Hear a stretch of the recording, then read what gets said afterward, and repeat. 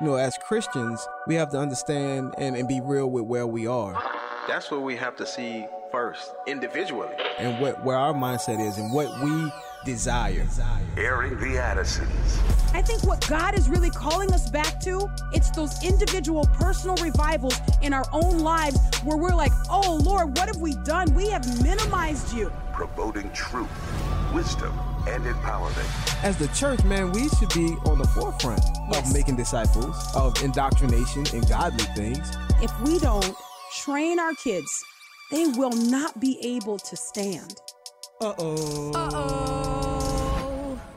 Airing the Addisons. On American Family Radio, thank you so much for listening. I'm Miki. And I'm Will. And Sherry B and J Mac are on tap to help us navigate the show. And we certainly do appreciate that. Today, we're going to be discussing The Greatest Journey, which is a part of packing shoe boxes. And in fact, I think it may be, I want to say it's probably the most important part of what we do when it comes to packing shoe boxes is making sure that the gospel gets to those who receive shoe boxes. Yes. Now, the reason I say it may be the most important part, and the reason I say that is because we know of the testimonies where the gospel is shared along with those shoe boxes, even before some of the kids are able to be a part of the Greatest Journey. But the Greatest Journey became a more tangible way to teach, to actively teach not only the gospel, but also how those kids could share the gospel. So not only do they learn it, but they learn how to then share with their families and with their friends. And so that's vitally important. We're going to talk about that in just a little bit. But what I wanted to do before we got to that is I wanted to have a little bit of a conversation around just one of the news stories that I'm reading about and watching some videos. I kind of can watch interviews and pieces, which is kind of how we're used to consuming media these days. You know, we kind of watch when we want. But I just, this Ethan Crumbley and the parents, James and Jennifer Crumbley, the 15-year-old kid who shot, I want to say 11 kids at the Michigan high school, and four young people died.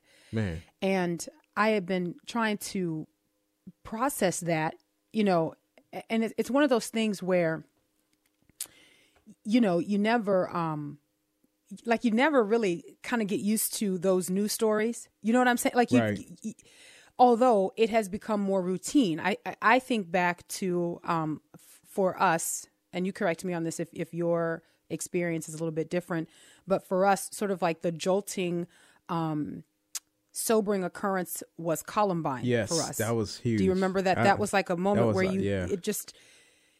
you couldn't believe that something like that could happen ever, and certainly, in a context where you existed, like as a student, you're learning about this information. And so, but then you fast forward and it seems that in our country, we have repeatedly had kids take other kids' lives.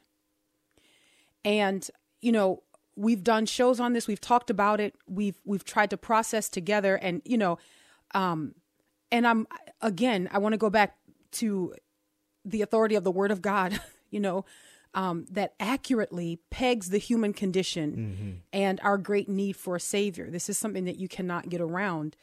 But as I was watching some of the interviews, I watched an interview in particular with a mom who lost her 6-year-old son in the Sandy Hook shooting back in 2012. And she was giving some stats that just kind of really struck me. And then she arrived at a position that I thought, it's interesting. I don't think I would have arrived there with all of the information that she was sharing. And this mom was talking about losing her son, 6-year-old Jesse, back in 2012. And she said, in the last 9 years, we've had 350 school shootings. In the last 9 years, 350 school shootings. And then she said, we've had 28 school shootings in 2021 alone. Wow. 28 school shootings in 2021 alone. And then she said, we've got to deal with this. And she goes, we've got to stop dealing with the problem. We've got to get to the root of it. Like, what is the root issue? What is causing this? Like, not looking at just the situation and saying, well, it's this or it's that. She goes, what is the root issue? And then she said, these kids have not been socialized properly. And she said that was the root issue, that, you know, these social skills, these emotional skills, she said, we're not born with them. We have to be taught these skills. These kids are lonely. They are not being properly socialized. They're not being taught. And I was thinking about that. And I was thinking that, you know, today we're going to be talking about the greatest journey. Yeah. And we're going to be talking about how the gospel, how truly coming to Christ, truly being converted. I'm not talking about when one calls oneself a Christian. Mm-hmm. I'm not talking about cultural Christianity, whereby one grows up familiar with the things of God, like sort of around the things of God. And you think that somehow by osmosis, that makes you a Christian. You just absorb it and then therefore you are one. I'm not talking about that. I'm talking about the Spirit of God coming to take up residence in your heart. Mm-hmm. The guarantee, the seal, the promise that when the Lord Jesus returns again, you are going to be with him, right? Yeah. This is different from how many of us, I think, process and understand. I shouldn't say many of us, how some of us process and understand Christianity in America. For most of us, it is just, we grow up in a Christian home, and so I am Christian. Or for some people, it is you ask them when they came to faith in Christ, mm-hmm. and they tell you how long they've been a Baptist. Mm. They say, I grew up in this church. Right. Or Methodist, or I grew up here. And so the point of reference doesn't become the encounter with God whereby you have come face to face with the realization that you are the right object of wrath as it pertains to God. You are the right object of God's wrath, not like the, well, I don't understand what the issue is. I mean, I'm a pretty good person. You know what I mean? It's not the begrudging realization that you are the object of God's wrath. It is the understanding that you should be, that the beef, if you will, that God has with you, or the case that God has against humanity, is locked solid. Yeah. It is like you're not going to contest that case that God has made against humanity. And when you recognize that and you come to grips with that, and then you encounter the Lord and you recognize that what God offers you is a way out of the judgment that you deserve. That's right. Right. That's a different conversion. Different conversion, right? Only one is conversion, but that's a different experience than just saying, well, I've always grown up in a Christian home, or I've attended this church for as long as I can remember. And then that becomes like our testimony. That becomes how we know the Lord. Right. And so I had a different reaction as I was looking and reading some of the details of this case, which I find a little bit fascinating, because somebody correct me on this if I'm wrong, but I think that this may be one of the few cases where the parents will be held responsible and are charged. Me. I never heard of that, but apparently where they are, that 4 counts of involuntary manslaughter each. Yeah. And I guess you're going to get into it, but reading some of the details, I was like, man, these parents were very irresponsible. It does seem that way, doesn't it? It seemed that way from what I read. You know, some of the text and quotes from the mom and the dad, what they were saying when the child was saying certain things, it felt really lighthearted, like and callous. Yeah, and you know, lightly, I think. Yeah. To say the least in the response. Yeah. And so it seems like the prosecution, you know, obviously they've revealed some information the public knows, but then there's more information that they have that would make it, you know, something that they would feel like they could rightfully charge the parents with 4 counts of involuntary manslaughter. Right. You know, to know that your kid has some issues, and then to entrust that kid with a lethal weapon, and then to have been called down to the school the same day of the shooting.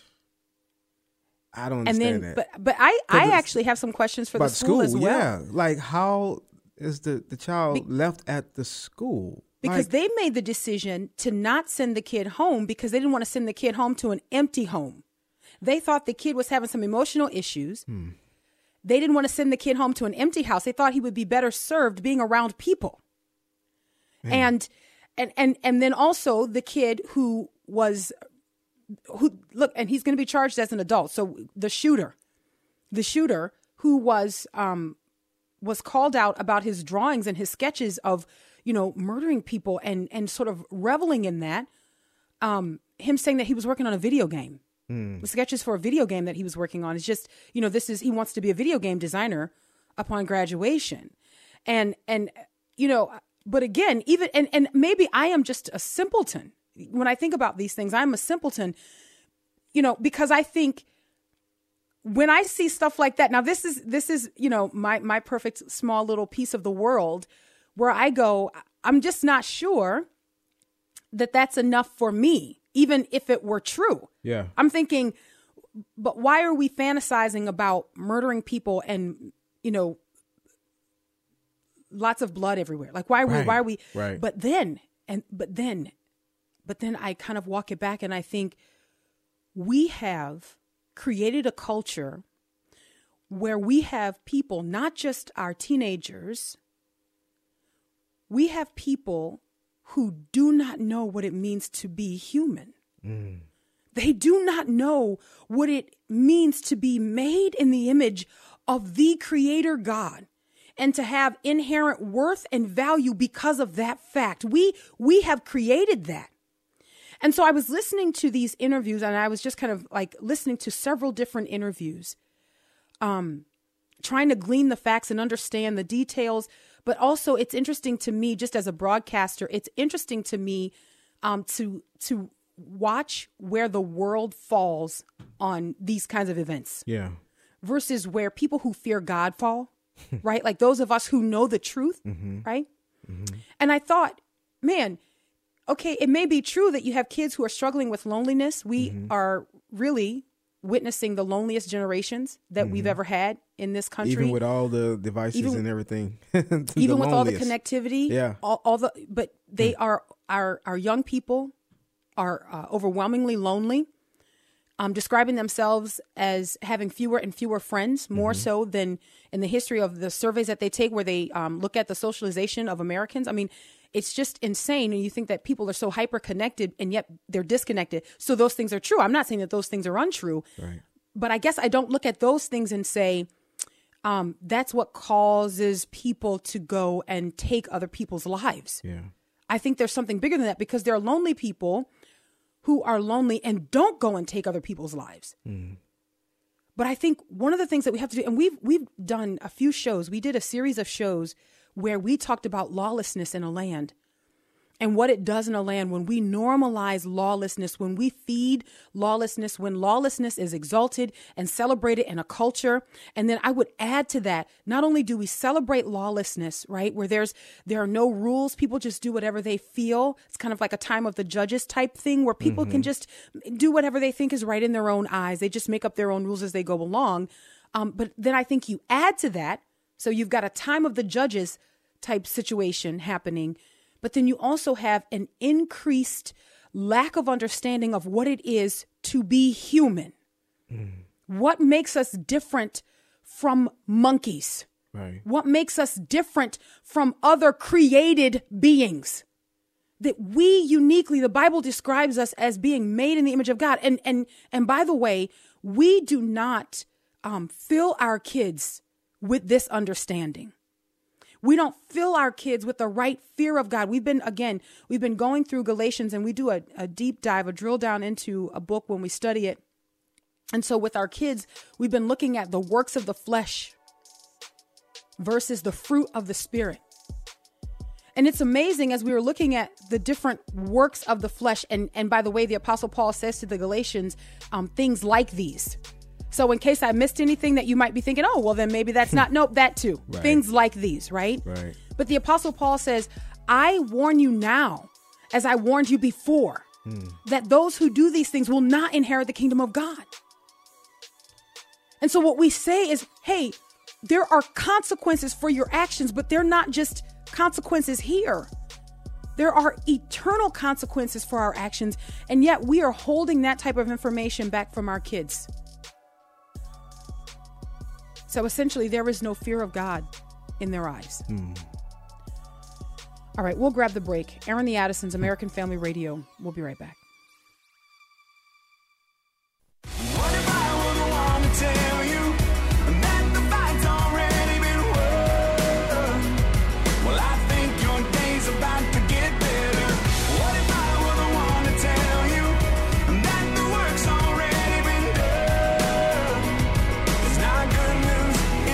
news ever. Welcome back to Aaron the Addisons on American Family Radio. We appreciate you listening. I'm Miki. And I'm Will, and that's Mercy Me, best news ever. We will not get tired of talking about the greatest importance that is the gospel, right? Because we're about to go into talking about the greatest journey. And this is not an overstatement. Like this is, I just wish that, and I won't stay here too long because we do have a guest, right? So I will practice to talk about the fruit of the Spirit, self-control. There you go. Self-control is very important. The greatest journey that we will go on will lead to us meeting Christ, encountering him, and receiving forgiveness for our sin, being reconciled to God because of what Jesus Christ did that was totally once for all sufficient. And I'll just leave it there. And I'll just say that we're going to have a conversation around the greatest journey and how you can be a part of it, how you can help kids enroll in this program that teaches them the gospel, and also how to share the gospel. And joining us today to talk about that is Hannah Bolvie. Hannah, how are you? I am well. Thank you guys for having me on the air with you today. Oh, well, thank you so much for joining us. I'm hoping that you can give our listeners who maybe for the first time are hearing about the greatest journey, maybe they have packed shoe boxes for the first time this year as well, and this is going to be a new introduction. Explain what the greatest journey is. Absolutely. I would love to. So the greatest journey is a 12-lesson follow-up program for the shoebox. As you said earlier, every time we give a shoebox to a child, we want to make sure that they are hearing the good news of Jesus. But, having somebody share with you the good news of Jesus one time is amazing, but we don't come to full maturity in Christ through a one moment hearing the gospel one time kind of experience. And so we really don't want to just leave kids in that heard the gospel and now we're piecing out, Right, and so right. There is a real intentionality in identifying and training local believers wherever we are all over the world. So Moldovans in Moldova and Ugandans in Uganda, et cetera, et cetera. And so we have local trained believers that we are equipping to come alongside children for 12 weeks to teach the Greatest Journey Discipleship Program, which is going to spend about 6 lessons teaching them what the gospel is. We need to take as you were saying about Galatians, you need to take a deeper dive, into that. You need to kind of dig in and say, this is what this really means. God created all of us in his image. What does that mean? And we all have this common problem called sin, and we can't get out of it. We are stuck in it. What does that mean? What are the consequences of that? What have people tried to do to get themselves out of that? Has it been successful? No, it has not, and here's why. And so then, of course, Jesus enters into the picture. He was different.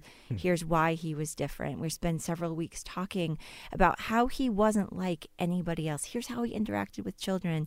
Here's how he interacted with women, which back then would have been,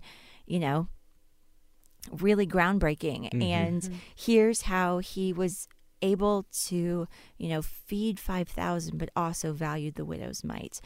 So we spend some time looking at who Jesus is. And then on week 6, we really talk about and deep dive into his death and into the resurrection and what that means. And so we take the time to walk through the gospel with these kids so that they have a deep understanding of it for 6 weeks. And then the next 3 weeks are teaching them to grow in their faith. We're teaching them basic Bible study tools. How do you open God's word and find something, read it and learn from it and, and be able to grow in your faith. And then the last 3 weeks are really focused on sharing their faith. How do you have the courage and the boldness, perhaps in a culture that is going to be very anti what you have to say it anyway. And so that's kind of the overview of the Greatest Journey Discipleship Program. And we're seeing amazing fruit. When you have the Spirit of God and the Word of God and the people of God, things are going to happen. So, it's amazing to see what God can do. Man, I bet there's some great stories that come from not only the children being able to be discipled and learn how to read the scripture and be able to apply it, but when they have a chance to share with their friends, or at the end where they're able to go out and actually share with boldness. I bet there's some great stories that come from that. Yeah, totally. There are so many. I was actually talking to a friend this morning about a little girl who was actually not even they hadn't intended, she wasn't on the list, so to speak, for receiving a shoebox. Mm-hmm. They were literally on the way to an outreach event, and a teacher saw her playing in the dirt by the side of the road in Botswana and said, hey, we're going to do this event, why don't you come? And so this little girl playing in the dirt by the side of the road ups and goes with them, and hears the gospel and enrolls in the Greatest Journey Discipleship Program. Wow. And her life was so transformed over the course of the first 8 weeks that by week number 9, her mom was saying, okay, you got to tell me what's going on, because, the sass is gone. She's obedient. She's helping her siblings, what is happening? And so that mom came, and on week 9 and on week 10, she brought her sister. So the little girl's mom and aunt are now sitting in the back of the class. And by the time they're done, there's 8 family members in the back of the class. Wow. And they're all they went to the teacher and they said, this was really good, but we missed the first part. Would you start over again with us? Wow. And so you have these adults now, and so long story short, the whole family has been transformed. Because when God's Spirit is on the move, it's palpable, and we change in His presence. And so if we're not just telling kids about God, but if we are introducing them to God, they will be different. And it will be palpable. And so, we're focusing on finding ministry partners, brothers and sisters that God has already put on every continent, in every language, all over the world. We're looking for those people that know Him. And then we're trying to equip them to go where they have not been. Oh, man, this is beautiful. It almost sounds to me, Hannah, sort of has this is the reason I left you in Crete. It has that kind of ring to it, to put in order some things that remain, that Paul cared deeply about those whom he had evangelized, that they would be growing in their faith, that there would be order, and that they would understand the beauty of this relationship that they had entered into.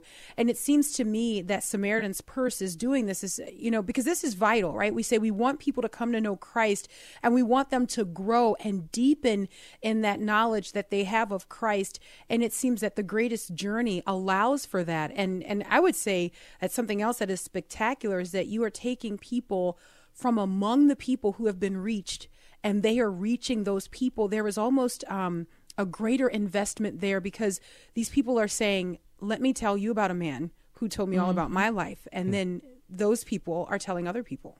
Absolutely. And, that's how the gospel has always spread effectively, And so, we, our outreach events where we are giving shoeboxes to children, they are not, it's not a bunch of people from the developed world flying into the undeveloped world, taking selfies and, giving gifts to the children, saying, love Jesus and peacing out. It is an investment in the local church to train and equip the local believers to be effective wherever they go. And so, sometimes I like to say that the shoebox is kind of like a plate of cookies. If you have a neighbor move in down the street, you might make, a plate of cookies or your famous banana bread or whatever it is that you like to make, and take it to go introduce yourself to your new neighbor. And it's not, because you can't talk to people unless you have cookies in your hand, or it's not that what your neighbor needs most is a plate of cookies, but the cookies give you a reason to go, right? It kind of gives you that excuse to knock on that door. And the shoeboxes do that. The shoeboxes give our brothers and sisters all over the world a reason to kind of knock on a door that they otherwise might not have a reason to knock on. And then after we've knocked on that door and we're building that relationship, then we can really deeply invite them in to really know the God to whom we speak and whom we are building our lives upon, right? And so, but that is done through the local church. So let's talk logistics here. Let's talk about, in addition to how this happens, and you've just communicated that so beautifully, the way the classes are set up and how the weeks are filled. Let's talk about how we get these classes to these areas. Let's talk about the cost that's involved and how the AFR family can come alongside Samaritan's Purse and ensure that the Greatest Journey gets to kids all around the world, because this is not a small thing to do. I know for our family, I'll just tell you, Hannah, it's Will's fault. Okay, it's my fault. Okay. We wanted to physically stuff shoe boxes this year, but he got confused on like days, and it happens a lot. So I try to show him grace. It absolutely was not me. I'm joking. It was totally me. It was totally me. So we ended up doing several shoe boxes online, which it's okay, but we really like to do it like physically. We like to do it, like, that's how we've done in the past. So anyway, but the reason I say that is because while we were stuffing shoe boxes online, we were also able to help send some kids on the Greatest Journey. It was a feature of us doing that. But for people who stuffed their shoe boxes traditionally, this is an opportunity for them to also send some kids on the Greatest Journey. So let's talk about how that happens. Yeah, absolutely. Well, obviously we are translating and printing resources in over 100 languages in order to be able to do this effectively. And so we have boiled it down to a basic cost of about $6 per child. Allows us to print a beautiful color workbook for every kid in their own language. They're sturdy and really engaging. And that becomes their student workbook for the 12 weeks. Then they also get a graduation certificate when they graduate and a copy of the Bible in their own language. As well as the $6 helps to cover the cost of that teacher training and the teachers' leader guides and a Bible for them as well. So all of that happens for $6 a child, which when you think about even trying to buy a Bible for a child for $6, right. It's Absolutely. The economy of scale, which helps us greatly, but still. But we have millions of children. Usually about 10 million shoeboxes are packed every year. Wow. And we have millions of children that say, yes, I want to be discipled. And we have, thousands and thousands of pastors and ministry partners who want to be the disciplers. And so, but we've got to bridge that gap and we've got to create those resources. So it's $6 per child. And you guys have set it up so easy for everyone to participate. Everyone can call 1-877-616-2396.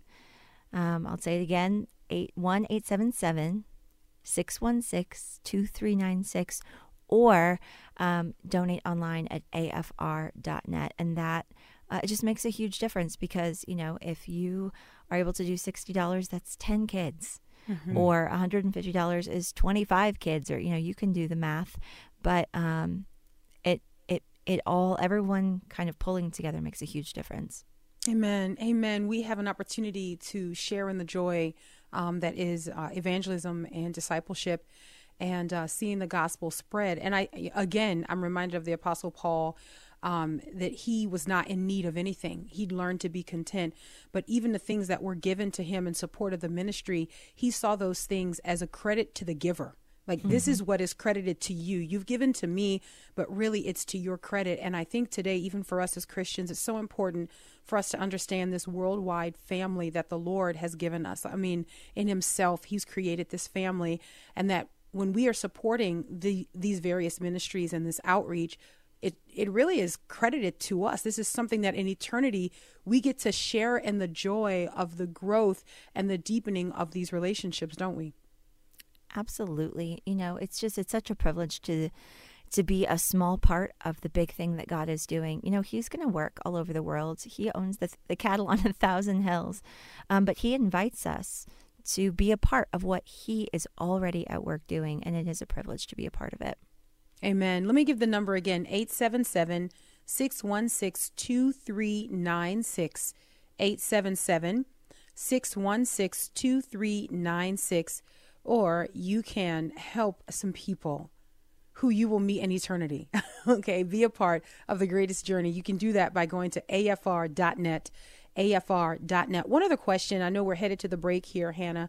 I'm wondering if out of this ministry, out of the discipleship and the evangelism that happens, I wonder if you also have testimonies of churches being planted. Like, do you see growth in that way as well? So many. Yes, absolutely. Operation Christmas Child really is an initiative right now to reach unreached people groups. Mm-hmm. We've been working on this for about the last 7 years, and we've had the opportunity to reach over 150 unreached people groups and plant churches as an outflow of this all over the world. God is at work, and it's exciting to be a part of it. Amen. Amen. Okay, 877-616-2396, 877-616-2396, or online at afr.net, afr.net. It's the next phase of stuffing Christmas shoeboxes and blessing children. It's the next phase to send them on the greatest journey. $6 will send one child on the greatest journey. Of course, 60, 10, 150, 25. I was laughing at myself when Hannah said, you can do the math. I was thinking, well, some of us maybe not. So anyway, 877-616-2396, or you can give online at afr.net. We'll grab the break and we'll be right back.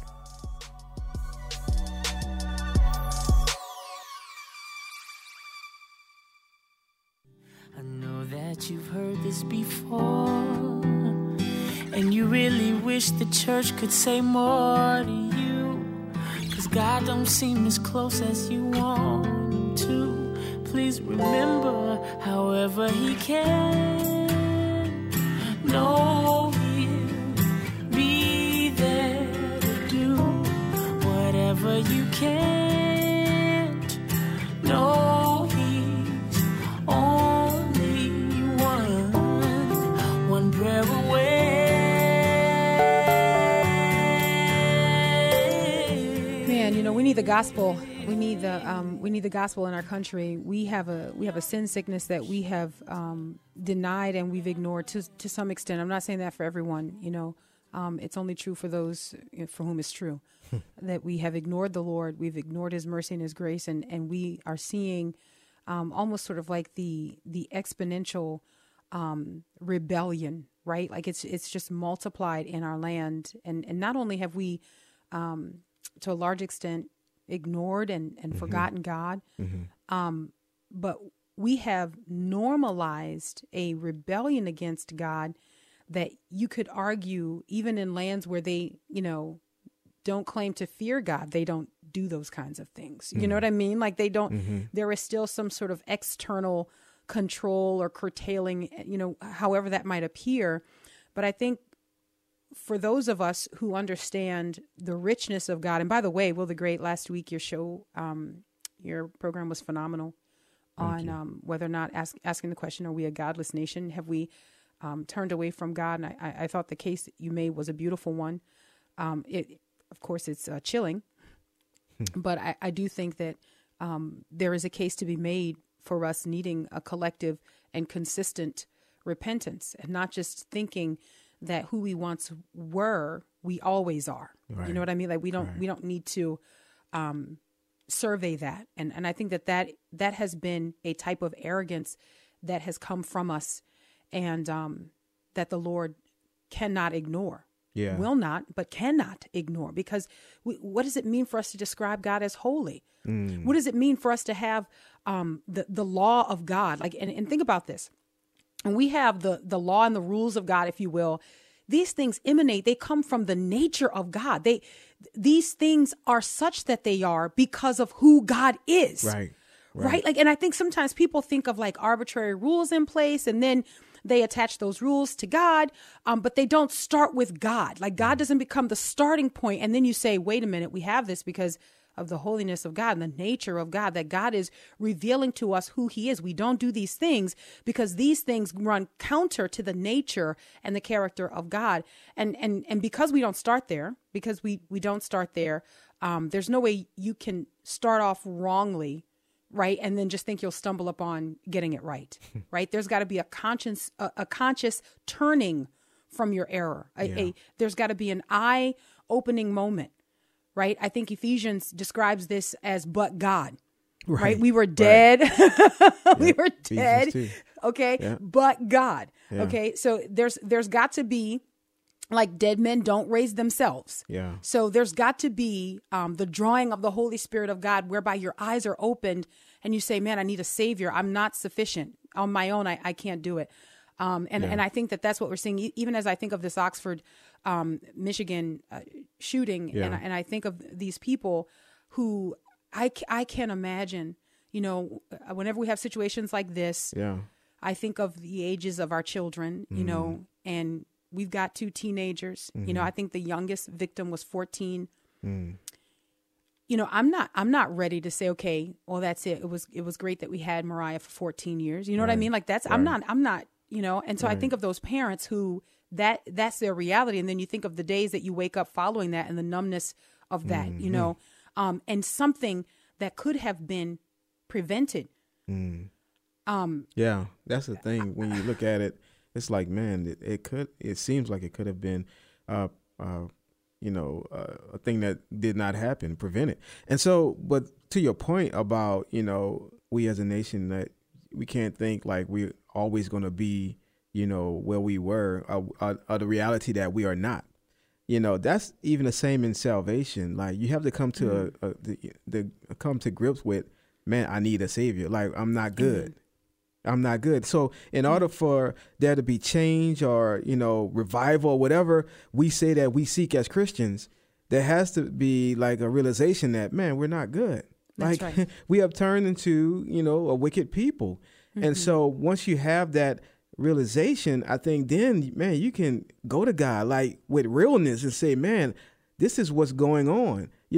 Not as a, just trying to, speak bad words upon the nation or anything like that, but like the reality of things, and God help us, know, but you have to get to a point where you realize that, man, we're not good, Yeah. I mean, look, to think that a person, now listen, okay, put this in the file folder labeled for what it's worth. Okay. You got that sticky note on it. So just put this in that manila folder. But let me just say here, if I may, the fact that we come down off an alert by saying, oh, he was just designing something for entertainment. Mm. And it involves the taking of life and, huge amounts of blood. Like, and then we say, wait a minute, should we be concerned? And he says, no, I'm just designing a video game. And we're like, oh, it's just for fun. Do you understand what I mean? Yeah. Like, we don't value life, that we think that is entertaining, that should kind of like assuage our concerns. Like, oh, okay, well, if it's just entertainment. What I'm saying is we keep moving the standard. We've moved the standard so much that now we appease ourselves with things that we would have found unthinkable in generations prior. Right. That would not have appeased prior generations. Like, wait, no, that's concerning. And then, we're reading the information and we learn about the parents who were notified that he was searching for ammunition, and the mom responding, I'm not mad at you. You just got to learn not to get caught. Like what? Whoa. Like, man. Yeah. There's so much in that, by the way. Like, there's so much it's like, break the rules, just don't get caught. Man. Guys. And I'm going to tell you when I think about things like that, I think about the inability often that is present in parents, the inability to tell their kids, no, that's wrong. Mm. Or no, you cannot. Or no, you should not. Or no, you must not. Or my personal favorite, no, you will not. You're just not. It's not happening. And we've normalized that in our culture where we don't want to hurt our kids' feelings by telling them that they can't. Or telling them that they won't. Dr. Kathy Cook, 8 Great Smarts, man, she said something that I thought was brilliant. And as I say this, it's going to like kind of shock people a little bit. But she said something that I thought was brilliant. She said that parents tell their kids, you can be whatever you want. Whatever you want, you can be whatever you want. And she goes, no, they can't. No, they can't. Your kid can't be whatever your kid wants to be. Your kid can be whatever God has said your kid can be. Mm. But you understand the difference there? Like for some people, there's like a, Yeah. But for others, it's like, wait a minute, hold up a second. Yeah. But we spend our days telling our kids that you have complete and total autonomy. Do whatever you want. You can be whatever you want. You don't stop and say, wait a minute, it's God who gave you life. He's got a plan. He's got a purpose for that life. You're made in the image of God. And from that, you derive your value and your wealth. Like this is how you determine that you're worth something, because you're made in the image of God. And we've moved away from that. Guys, we have learned, please excuse me that this seems like a contradiction in terms, but we have learned to secularize Christianity. We have learned to make it just so that people will accept certain forms of it. And unfortunately for us, we've not really been able to peg where those differences are. Like even in the church, we don't know where those differences are. Like we have some forms of secular Christianity that's normal in church, because we're doing those things that look and just feel a little bit enough Christian that we don't have to inspect our lives.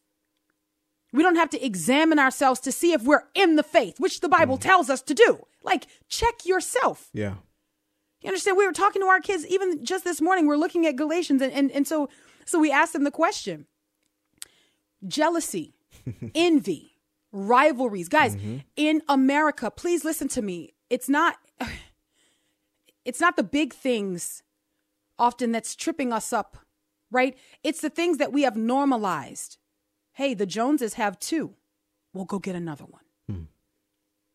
Right? Oh, I can't believe if they're going to, well, then I'm going to. So jealousy, envy, right? Rivalries, divisions, all of these things. And so what we're asking our kids, because they're the glaring ones, like when you start looking at the works of the flesh and you think of sensuality and sexual immorality, I think that there are a lot of people who are just like, yes, absolutely. But then you start getting, it's like, hold on a second. But are you divisive? Right? Are you like, what about competing against people? What about that? What about envy? Yeah. Are you jealous over what other people have? Like, what about those things? And then when we start talking about those things, we're like, well, that's not, look, it's un-American to be anything other than that. Man. Come on, guys, we are entertained by it. We call them reality shows. Where we get to we get to joy in people's brokenness. Yeah. We're entertained by it. And again, we go back, we ask the question, we're like, man, I'm not trying to be a, I'm not trying to be a cotton-headed ninny muggins. That's Elf. That's an Elf line. I'm not trying to be a Debbie Downer, But what I'm saying is, the Bible instructs us very clearly to examine ourselves. Examine ourselves and see where we are. Like it should not be just another day in this country where we're, exploring the fact that the taking of innocent life, right, happened. And by the way, if I could just segue into what we do to babies daily, right? I mean, but again, where does it come from? It comes from a devaluing of life. We don't know what it is to be human. We don't understand our distinction. We don't understand it. And one of the things that we were talking to our kids about, even just this morning, that these things are not small to God. And how do we know that? We know that because by the Spirit of God, through the Apostle Paul runs a highlighter over it. Right. And he says, I told you this before. Yeah, I'm telling you again. I warned you before. Yeah. I warned you before. And I'm warning you again that people who do these things will not inherit the kingdom of God. I warned you before, and I'm warning you again. People who do these things, and even things, by the way, that I haven't listed here that fall into these categories, you know what they are. In other words, Paul is saying, you know. He says, I'm warning you again, as I warned you before, that people who do these things will not inherit the kingdom of God. Yeah. And think about it in a context such as the one that we live in today. We are doing those things without the fear of the warning. We are living those things. And every now and again, we'll have those jolting moments. Every now and again, we'll have those headlines that kind of grab our attention. But I'm saying, but hold up a second. What are the seeds that are being planted every single day before we ever have these kinds of headlines? It's crazy because it's almost like if the nation had a mind, the nation would have a reprobate mind. Wow. Yeah. Yeah. To believe that we're just okay. So now let me say this too. Let me say this, because then I think the questions, and rightfully so, I think the questions then become like, man, what do we need to do? Man, we got to shore up our homes. Yeah. Guys, we got to shore up our homes. Like because listen, and this is what it's like if we could take families and say, guys, because we used to say things like each one reach one, right? But now I'm at the point where I'll just take an each one, like just one, you right there, you take charge of that domain that God has given you, that place. Know what your kids are involved in. Know how your kids are thinking. What are they steeped in? What are they looking at? What are the thoughts that are warring inside their minds? Which, by the way, if you talk to your kids, then you know that they have some wars in their minds, guys. Do not kid yourself. Yeah. Do not kid yourself. Our kids are being actively discipled. Let me tell you, our kids, we personally are actively discipling our kids. They are our disciples. And they have wars and battles in their minds. Wasn't there an author, how do we know? Who talked about the families being like a cell? Like yes. Rod Dreher. Yeah. Just like, oh goodness, I forget the name of the book, but yes, like a cell. Like having that type of intention. Like this, we're doing this, like, and like you said, bringing the families together and making sure our children are being discipled and trained and live seeing not it, by lies. That's it. Yeah. Sorry, go ahead. And seeing it as like, man, we have this cell, we have this that we're doing this, and we're doing it for the glory of God. Amen. Amen. What are you doing? What are you doing to create that kind of discipleship cell, right? That intact cell that would be the family structure, the family unit. And I don't care what phase you're in. I don't care where you are in all of this, but taking seriously the mandates that we have from the Lord God, that we don't outsource the discipleship and the training of our children, right? That we don't ignore what's going on in our homes. Our brother Abraham Hamilton says it the best when he says God is far more concerned about what's going on in your house than what's going on in the White House. Amen. And yet it's easier for us to play out on the lawn. You know what I mean? So to speak, it's easier for us to deal with those issues because we're like, our lawn, I don't want to deal. Man, you got to deal with those things. Yeah. Amen. Like maybe down the line, it's each one, reach one, yes. Okay. But for right now, let's just take it back a little bit. Let's get our bearings on and let's say each one, each family. Guys, know those who are under your roof. Amen. All right. We're out of time. Until tomorrow, Lord willing. God bless.